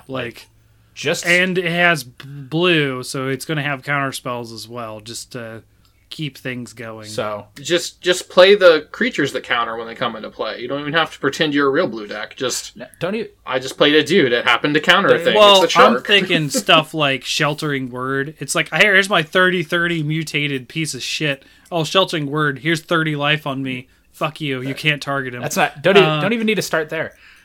Mutate says non-human. You can mutate elves. You can have a Slippery Bogle. That's technically, I want to say, a Boggle. goblin or a boggle, whatever the actual creature type of it is. It's a green-blue 1/1 with. You start with hexproof. Start with Silhana Ledgewalker or Gladecover Scout. Those are elves with hexproof. You can have an elf nightmare beast horror elemental cat that hits for 12. That's a 12/12 flyer and gets you 14 free cards when you mutate onto it. I like the idea of taking something like that has hexproof, right? Yeah. And then putting the initial egg on it that gives everything a 1/1. Yeah. So it goes back to egg form. I don't think the and now egg has hatches mutate. as a spider. The egg doesn't have the mutate. egg is specifically. It'll start as an egg. Start with spider. Start as an egg, and then it becomes a spider. You can do so and much then, good stuff. So I'm going to be looking at a lot of mutate cards coming up. It's a very neat mechanic. I really like it, and I just don't know if I'm going to be able to get a hold of the Hydras because I still can't get a hold of the Steelbane.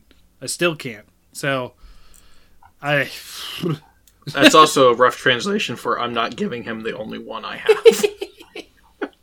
I haven't asked you for it though, because I know you don't.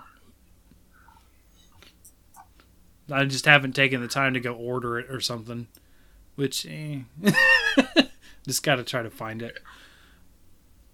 So, Leo, you have one more card? I do, and I feel like my personal last card really crowns what this set is about. Oh yeah, its real name, its layman name is Yadaro Wandering Monster. It is let me click to the right page. It's a legendary creature. It's a dinosaur turtle. I think that's really cool. I like that type line. He costs 5 red. That's neat. It's a big red creature. He's an 8/8. That's beefy. He's got trample and haste. Mm-hmm. He has cycling for 1 and a red. Cycling is a fantastic ability that came back for the set.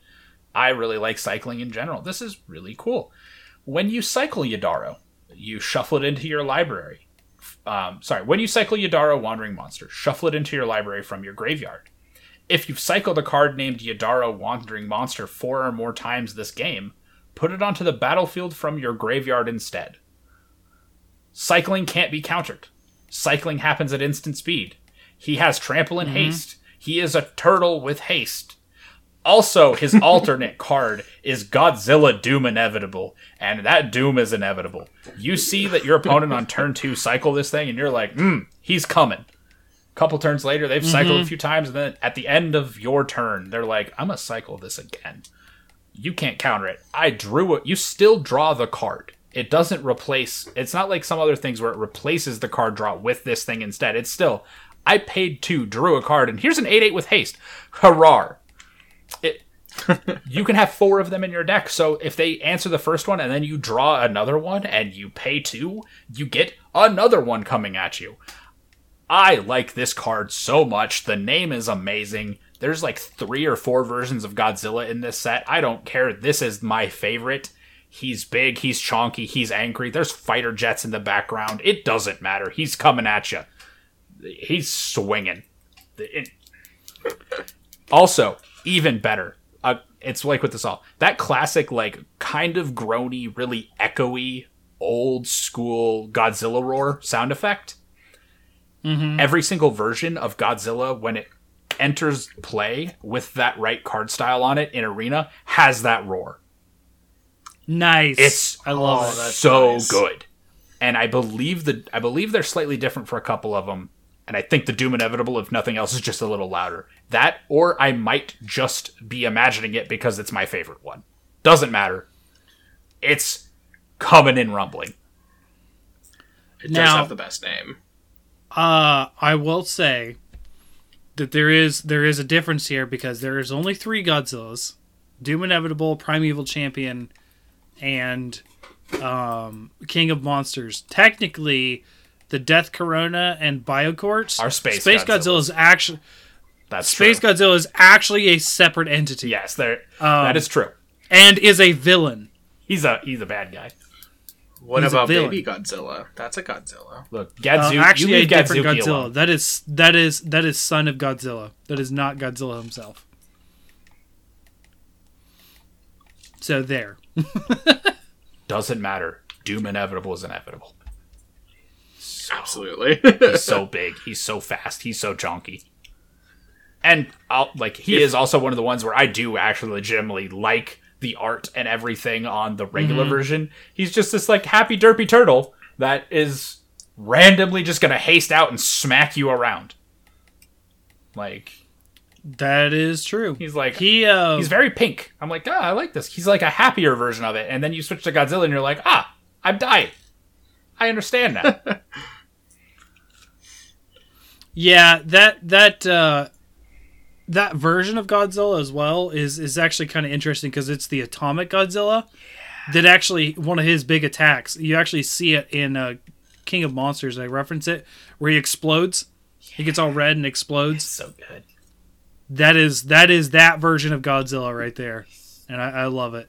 It makes me so happy. And I like how a lot of them are referencing the older Godzilla stuff. Yeah, I mean, there's... As much as King Ghidorah is clearly from the newer stuff, yeah. but the old stuff is just it's good. They Like, have King Caesar in this. I forgot he existed. The last time that I Oh, yeah. remembered a mention of King Caesar was when I was writing a paper on this in college. yeah, like Biolante, like there's 2 King Caesars. That's right, That's there is. the cool thing too. There's because they have King Caesar for the uncommon like mono white mutate, and then King Caesar is the apex, is the Mardu apex. Snapdax. Oh, Snapdax. Yeah, Snapdax. Which also I just like that name too. Snapdax is dope. And we haven't even touched on the fact that like every mutate card in this set also has a comic book art. And yes, so- yeah, the spider has a really good one. yes, all of the comic book art, Narset, all of the Planeswalkers, Narset's comic book art is pretty neat. So there's like kids do. if you're someone that's like, I'm gonna get every version of Ghidorah and be super excited, you're doubling down on something awful because there's a foil non-foil of Ghidorah, foil non-foil of the base card, and foil non-foil of the comic book. Yep. But only one of them has the I mean, Ghidorah style, and it's real good. Eh. I will say it's also nice that like the box toppers are just foil, even though it seems to follow a little bit of the rarity, so you'll get the uncommons more likely. You are going to only get a foil. Yeah, it's good. It's good. Oh, I have Angerus one, is going in the deck. Reach and trample. Sorry. Yeah, he's got mutate. He does. And my one serious critique, like I get that, you know, the company that owned the rights to Godzilla is a Japanese company. Probably part of the deal was the 3 that are in Japanese only. Yes. Like I get that. That's cost of marketing. That's fine. You know, maybe giving some homage to where it all started. But Mechagodzilla being the like crystalline Hulk is such a terrible thing to lock to one language. Because that's probably the most complicated card that's a Godzilla card. It's You're going to have... I don't like that it's a possible... Not only is it like a complicated card, it's a complicated card that is good enough to see play in multiple formats. Like, there is a non-zero amount of the fact that it's a 3-mana 3/3 artifact creature that can be put into play from Workshop. That means it might show up in Vintage Workshop lists. Thankfully, Vintage is only played on Moto, so it'll handle itself there. But there's other formats like Canlander where that can also happen. And if you've seen players at competitive settings have to figure out how they want to determine the player draw for the first game, getting 2 players to settle on how to randomly choose one of 10 options in a game sounds like an awful nightmare. Sounds like some people could be a problem almost on purpose and still get away with it in the rules. That's why judges are there. There have been some great judge calls that involve, no, you're calling me and the game you haven't even determined who's on the player draw. All right, which one are you? Are you odd or even? And then I'm going to roll a dice because that's the only way we're fixing this. And a judge walking away very disappointed in humanity. I mean, And that's once you've determined, pretty commonplace for a judge, though. Yeah, it really Let's is. be honest. but once you've determined all of that, and you've cast your Mechagodzilla, and you've put your counter on it, and then someone finally asks, "What's its creature type?" Who's gonna remember it's a giant? This is also true. That is also amazing because, like, I didn't notice that at first because I keep looking at the Mechagodzilla like, "Oh, that's really cool." I might have to purchase one individually at some point, and then I like reference back to the real card, and it's like, "Oh, it's a giant." What? Yeah, like all the others are like, yeah, it's a beast. It makes sense. Like it's like or Mothra's an insect. Perfect.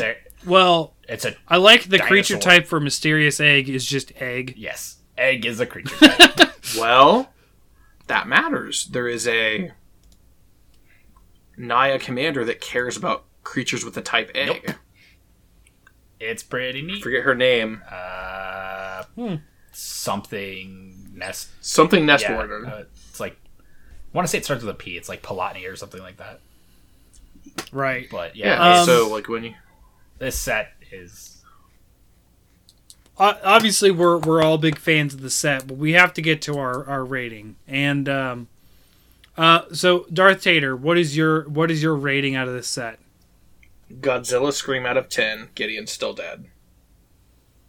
Okay, Leo, what's your rating? I mean, you about as heavy. Like you could probably just insert my rating as a soundbite of the Godzilla scream. That's just me.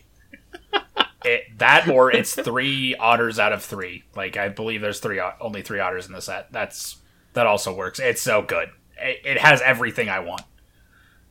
11 out of 10.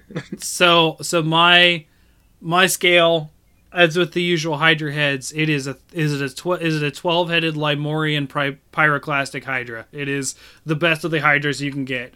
Like It's big. 12 heads. One of them has a goat. It regrows its head in double the time, and you can only kill it by cutting off all of its heads simultaneously. And it also shoots fire, lightning, and ice. So Like it's got all the bells and whistles. I love Godzilla. I love Godzilla outside of this set. I love Godzilla as a franchise. Getting it in this set, I was already excited when Darth Tater just told me the tagline for Ikora, which was, the giant beasts, basically. And I'm like, that sounds like my kind of set. Then the Godzilla stuff became real because we also Lair of heard behemoths. Yeah, Lair of Behemoths. And I was like, that sounds like my kind of set. Like I would have said, what was the first one for the dinosaurs? Ixalan? yes, Ixalan was when dinosaur became a creature type. So Ixalan was I was currently not playing during Ixalan. I was actually going through a lot of personal stuff at that time, and I wasn't playing Commander at all. So I missed Ixalan entirely, and I always kind of regretted that because like pirates and dinosaurs, yes please, like, but I'm out of the loop on those cards and I don't really care about them because I wasn't there. But to be around Ikora, I actually really, this might inspire me to start playing again, honestly, because I can't get enough of this. The big monsters, all this stuff. I love the mutate mechanic by itself. It doesn't even have to deal with like the fact that it's Godzilla stuff. Just like Mutate. I don't know. I don't like Bestow, but Mutate, it feels so much better to me. I don't know. There's something about this set, and like there's a part of my rating is the fact that unlike every other one, I got to play it ahead of time before we did this. But on top of everything else, like I love Commander, and I'm also a big limited player, and this is one of the best limited sets I've played in a long time. The draft environment is honestly amazing. And put that all together with Godzilla, with a opening trailer that has Vivian fighting a giant monster with her own giant monsters and bad reputation plays, and at the very end you see the Godzilla ground shake and hear him roar. Like, you put all of this together, this set is the whirlwind of like the 14 or 15 things that I like, just all doing that, the muscle bound handshake meme and violently throwing itself at me. Now we just need the Monster Hunter set, and we're good. A couple of the cards that I almost got onto my list, there are 2 cards that I look at the art and I'm like, these are Monster Hunter references. I almost wonder if that was a backup. Was that a backup tie-in? If they couldn't get Godzilla to I work. would not be surprised, because like you look at Chevil, the green-black Bane of Monsters legend in the set, and then the Titan Hunter in the Commander set.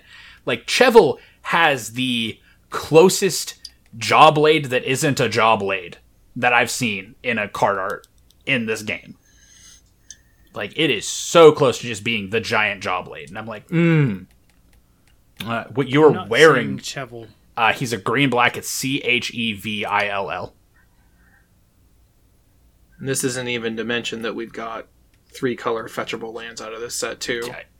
And none of us picked those. Which also, Cycle, which also has that great comic book alternate art style. Sure, they always enter tapped, doesn't care, 3-color tri-land fetches, like this fetchable tri-land's like, this set's great. Like, there are some power creep issues I've seen, particularly in regards to the companions, which I do get.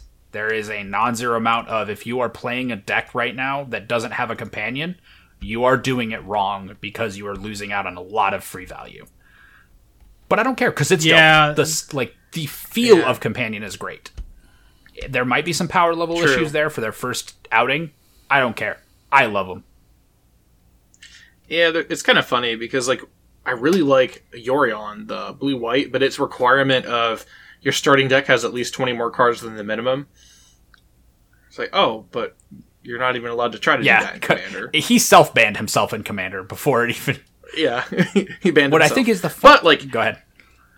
I was going to say, even just, like, thinking about playing as a Commander, like, he has a really good flicker effect, not to delve deep into him as an extra card, but, like, I'm fine playing him as just as a Commander, so I don't... Not terribly offended that he accidentally banned himself as a companion. Or just, like, throw him into a flicker deck. He's a body that flickers, it's decent. Like, I wouldn't be opposed. I find it's hilarious that in Limited and in Constructed, I have seen people with Yorion companions. I've seen pros playing control decks with Yorion as their companion in an 80-card control deck and doing well with it. That actually feels really cool. I have both seen and have played a Limited deck. Normally 40 cards. I've played a 60-card deck in Limited with Yorion in the companion slot, and I felt amazing, because it meant that every game, my opening hand as an 8th card, I had my 5-mana 4/5 Flying Bomb from the start. Didn't have to worry about finding it. I was like, this is great. I might be playing some real bad cards in here to hit a 60-card limit, but this feels good. Yeah, I actually found Chevil. It's kind of like a Jawblade. It is. I get where you're coming from. Like, it's not quite there, but like the silhouette and the fact you can see it is made out of a monster's Jawblade. It is just like so close, and you're like, there's a non-zero amount of alters into a Monster Hunter in this card's future. Yeah, I also think it's kind of funny that card goes back to a bounty counter. Bounty counter is something that we've dealt with in Commander a little bit, and like original Bounty Hunter. And we also in the Commander decks have one commander harkening back towards an experience counter. So I don't know if it's like people trying to go back to a mechanic they like, or if that was like leaving windows open. Either one. It's like I said, just home run. Like, you couldn't have put it better. Godzilla scream out of 10. Yep. Well, I think that about wraps us up for tonight, folks. Great set. Everyone's probably already started playing it before we have even posted this, but whatever. Because most people are playing digitally, considering the times we're in, because of Space Godzilla, Death Corona. Anyways,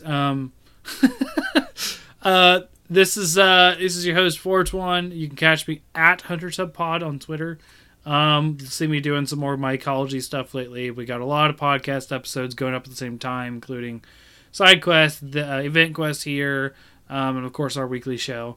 And then we'll have to catch you guys on the next quest. And on that quest, where you be, Leo? Well, you can find me on Twitter at TheLeoRiser, where I will be desperately running away from or chasing after a Godzilla Doom Inevitable. One of the two.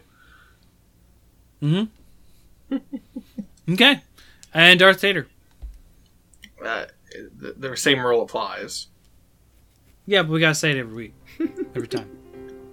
You can't get a hold of me. You can't find him. Nope. Alright. Well, thank you guys for joining us tonight, and have a good one. Bye.